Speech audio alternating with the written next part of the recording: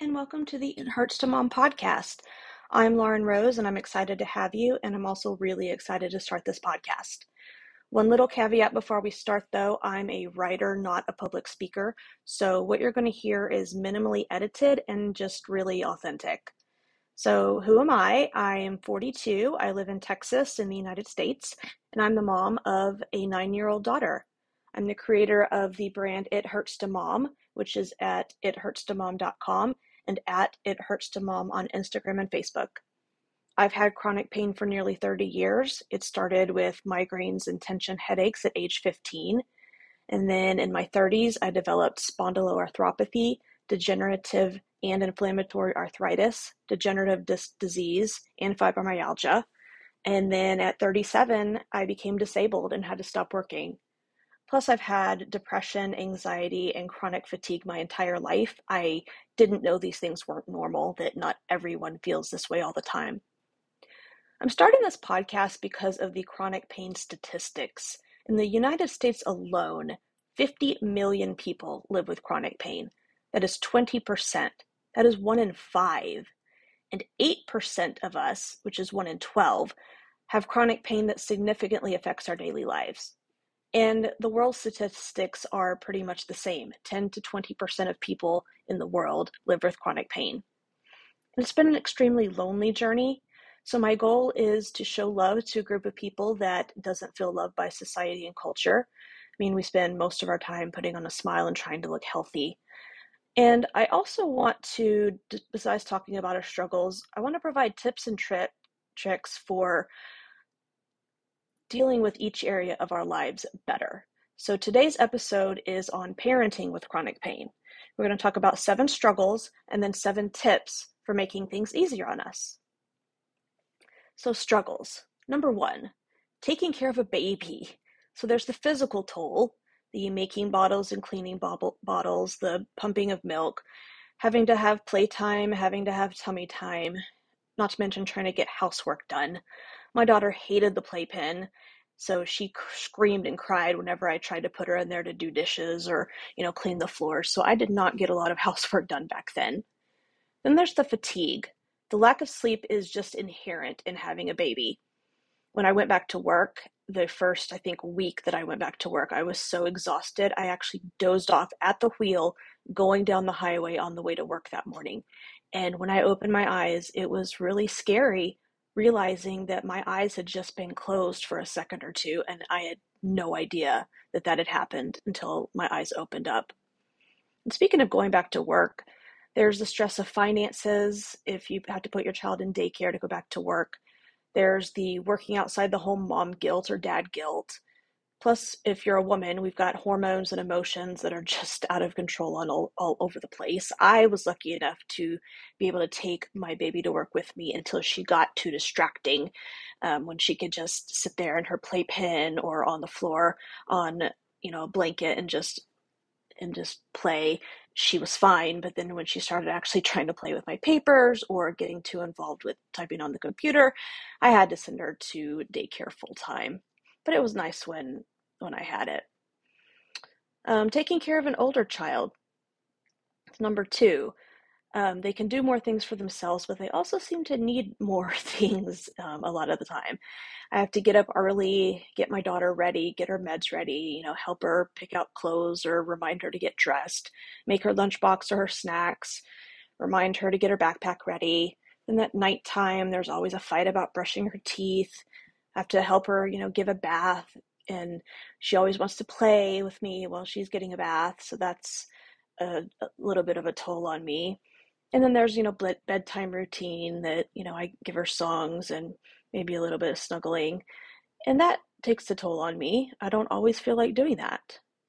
Number 3, meals. I'm really lucky. My husband loves to cook, but he works full time, mostly outside of the house. So he gets home and he's tired and doesn't always feel like cooking. And I certainly do not cook as often as I would like, mostly because of my pain.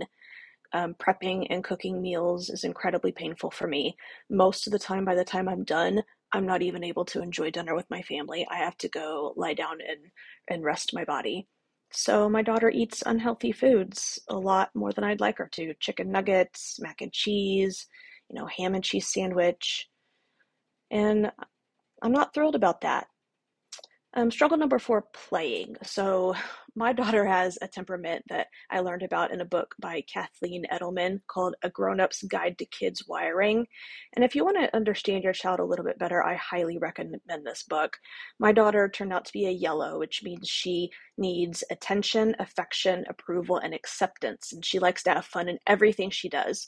She's an extrovert, she's people-oriented. My husband and I are introverted and task-oriented, so we're the complete opposite. So my daughter always wants to play, whether she's getting ready, whether she's in the bathroom, whether she's in the bathtub, whether we're doing cleaning. And that's really, really hard, both physically and emotionally on me if I'm not having a great mental health day, or if I'm tired, or, just doing it is exhausting. So struggle number 4, chauffeuring. I have to take my daughter to school most days, pick her up. I take her to her doctor's appointments. I take her to her extracurricular activities most of the time. She was in daycare, but rent got too high, so she gets picked up by me now. Sometimes daycare, though, was a blessing because some days I needed that extra time to prepare for the evening, or my husband could pick her up after he got off of work. So sometimes I didn't have to pick her up, whereas now, every day that's my responsibility. I'm really lucky my husband takes her and picks her up on Wednesdays and Fridays. Even 2 days a week is a tremendous help, not just physically, but emotionally. Struggle number 6, emotional and physical exhaustion. So if you have chronic pain, you may be familiar with the spoon theory by Christine Miserandino. I hope I got her name correct. You can see it or read about it more on butyoudontlooksit.com/the_spoon_theory. So the spoon theory is a metaphor that explains how people with chronic pain and illness only have a certain amount of energy each day. So instead of doing whatever we want, whenever we want, like showering, cooking, shopping, socializing, etc., we have to pace ourselves so we don't overexert. Healthy people generally start each day with an unlimited number of spoons, but for a sick person, each day starts with a limited number. Some days have more than others. And with each small task, it's a big task to us, getting out of bed, eating, getting dressed, driving to work, showering, whatever it is, we lose a spoon. Basically, our illness is always in control. We have to be mindful of every little thing we do and the consequences of each task. We may be able to do certain things, but we can't do everything. As Christine says, I give a piece of myself in every sense of the word when I do anything. So basically, the point is dealing with severe chronic pain and chronic fatigue is a full-time job. And add on depression and debilitating anxiety like I have, it can get completely overwhelming. And sometimes I don't have the spoons to do anything in the evening just from taking basic care of myself during the day. And struggle number 7, feeling like I'm not a good mom. I cannot play every time she wants. I physically, because of my pain, can't take her to the fair or the zoo or volunteer for all of her events. And of course, she gets way too much screen time because sometimes I just can't give her the attention that she wants and deserves. Now let's talk about tips for being the best parent that we can be. There's 7 of these as well. Number 1, talk to your kids about your pain or illness. First of all, you need to understand your illness and your pain in general. So do your research. There's a great book by Mel Pohl, Pohl, called A Day Without Pain. It helped me a lot understand my own pain. It explains how pain signals are created, the biology of pain. It talks about the factors that lead to or exacerbate chronic pain, and it offers multiple strategies for managing and improving chronic pain. If you have a young child, there's a cute little book called Why Does Mommy Hurt by Elizabeth M. Christie. I've read that to my daughter multiple times. And when you're talking to your kids, it's not a one-time conversation. It's an often conversation. Sometimes I'll say, baby, we need to wrap up playing dolls. Mommy's hips are starting to hurt a lot. And because of this, my daughter even not only does she understand when I can only play for 15 or 20 minutes, and she's good with that, she actually helps me sometime. Recently, I was freaking out. My anxiety took over complete control. I was trying to clean off a desk that we have in the dining area, and I looked at it and got completely overwhelmed. My anxiety just completely out of control. And my daughter came over, she took over, and she just said, let's just start in this corner and put everything in a stack. We'll just do one thing at a time. So, because she knows that I have severe anxiety that sometimes just takes control of my life, and she has anxiety, so she knows how our amygdala works when we have anxiety and how it can easily get in control. She knew how to help me at that time. Obviously, when you're talking, keep it age appropriate. And if they ask questions, answer honestly, but not in too much detail. They don't need to know every single little struggle that we have. Tip number 2, taking care of your child. Enlist help. If your child's a baby or a toddler, you'll get a lot of help offers. Take them up on it, even if you don't think they meant it. If they offer to help, take them up on it. Tell them specifically what they can do. Can you watch the baby for an hour while I take a shower or run to Target? Number 2, sleep when the baby sleeps, or you probably won't sleep at all.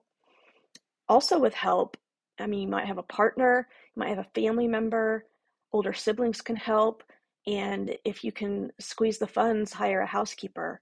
My almost 77-year-old mother comes over and helps me take care of my house.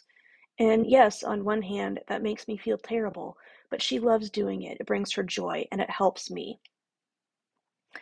Teach your child to do things on their own, like pick out their own clothes, how to get dressed, how to put their toys away before playing with another one.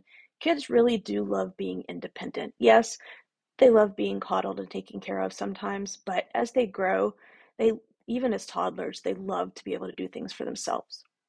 As far as carpooling, see if you can trade off with another parent. Maybe every other day, or one week you do it and then next week they do it. Just even having those 2 days a week that my husband can help me, not only is a physical help, but it's an emotional help as well. Because if it's, you know, Thursday and I'm having a really bad pain and mental health day, I'm able to get up and push through because I can think, I just have to do it today.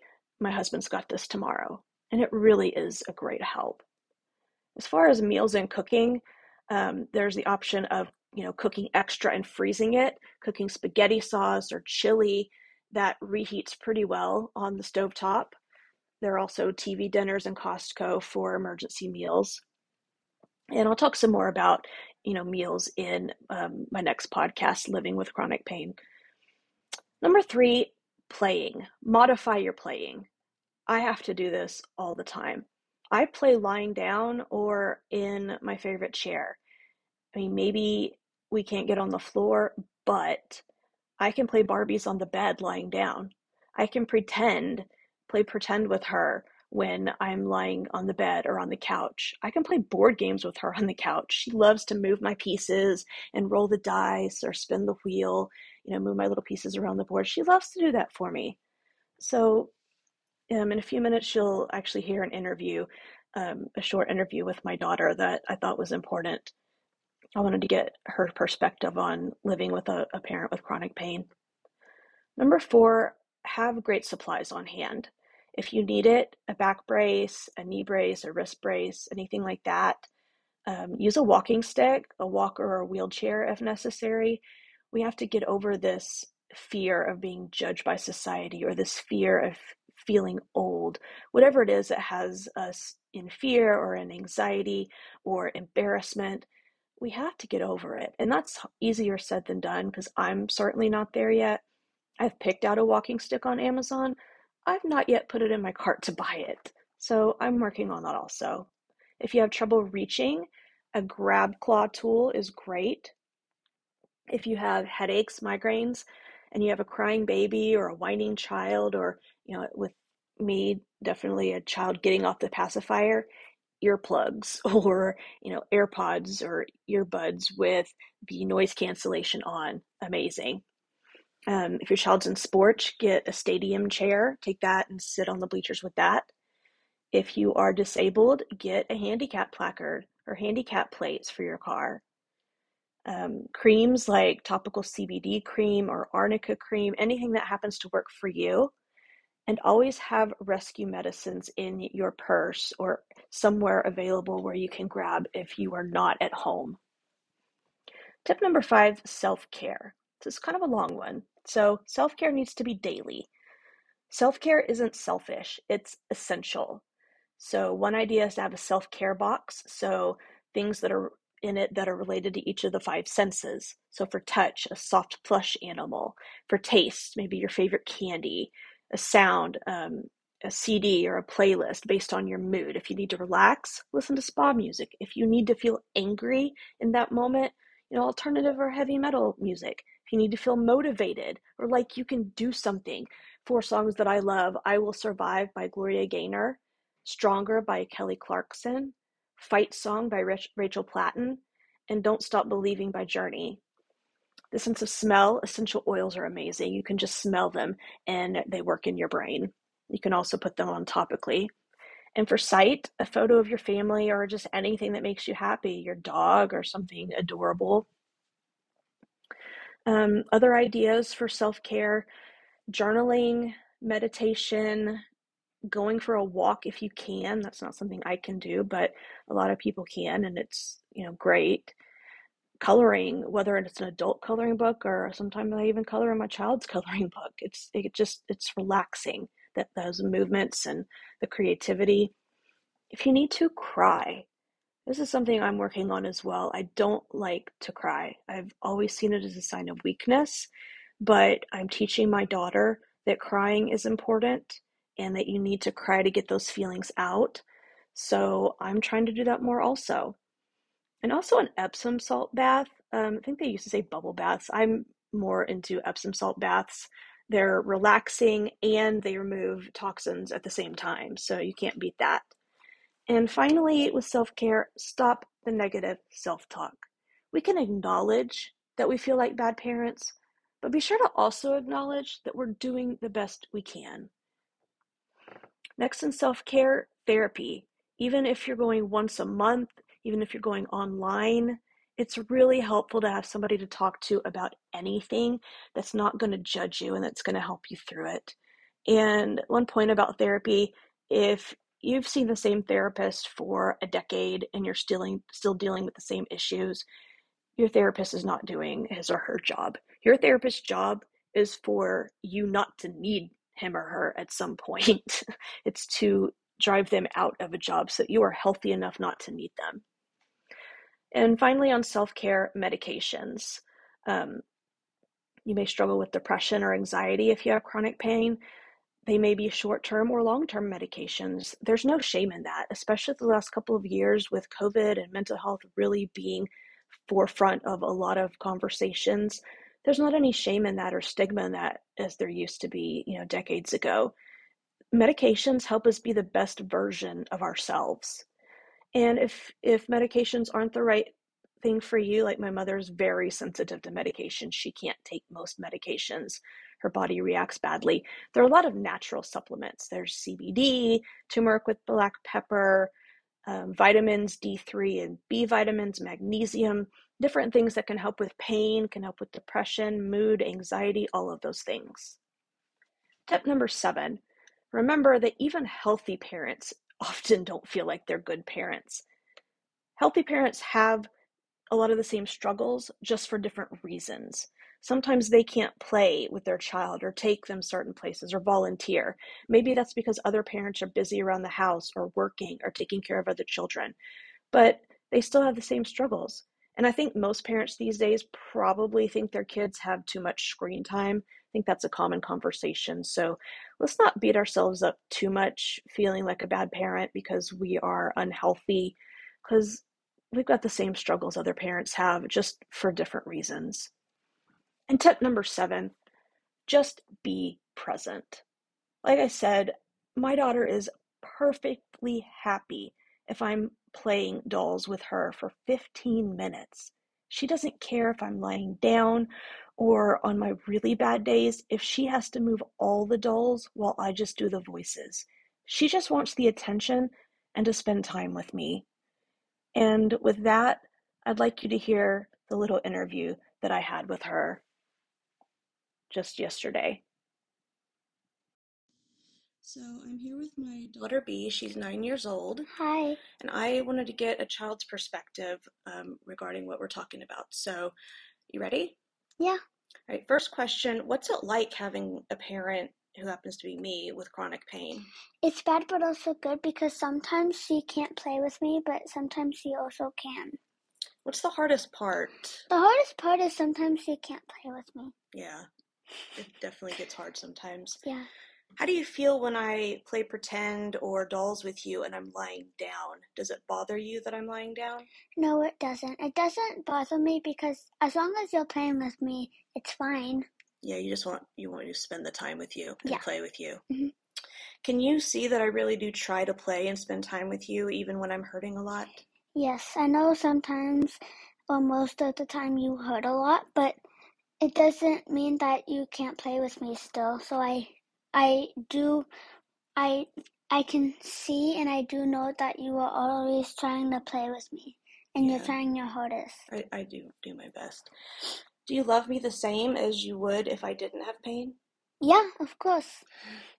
I figured you were going to say that, but I think it's important that we remember that our children love us the exact same as if we were healthy. Thank you. You're welcome, no problem. I hope you found my daughter's words encouraging, and I really hope you've enjoyed the Parenting with Chronic Pain episode of the At Hurston Mom podcast.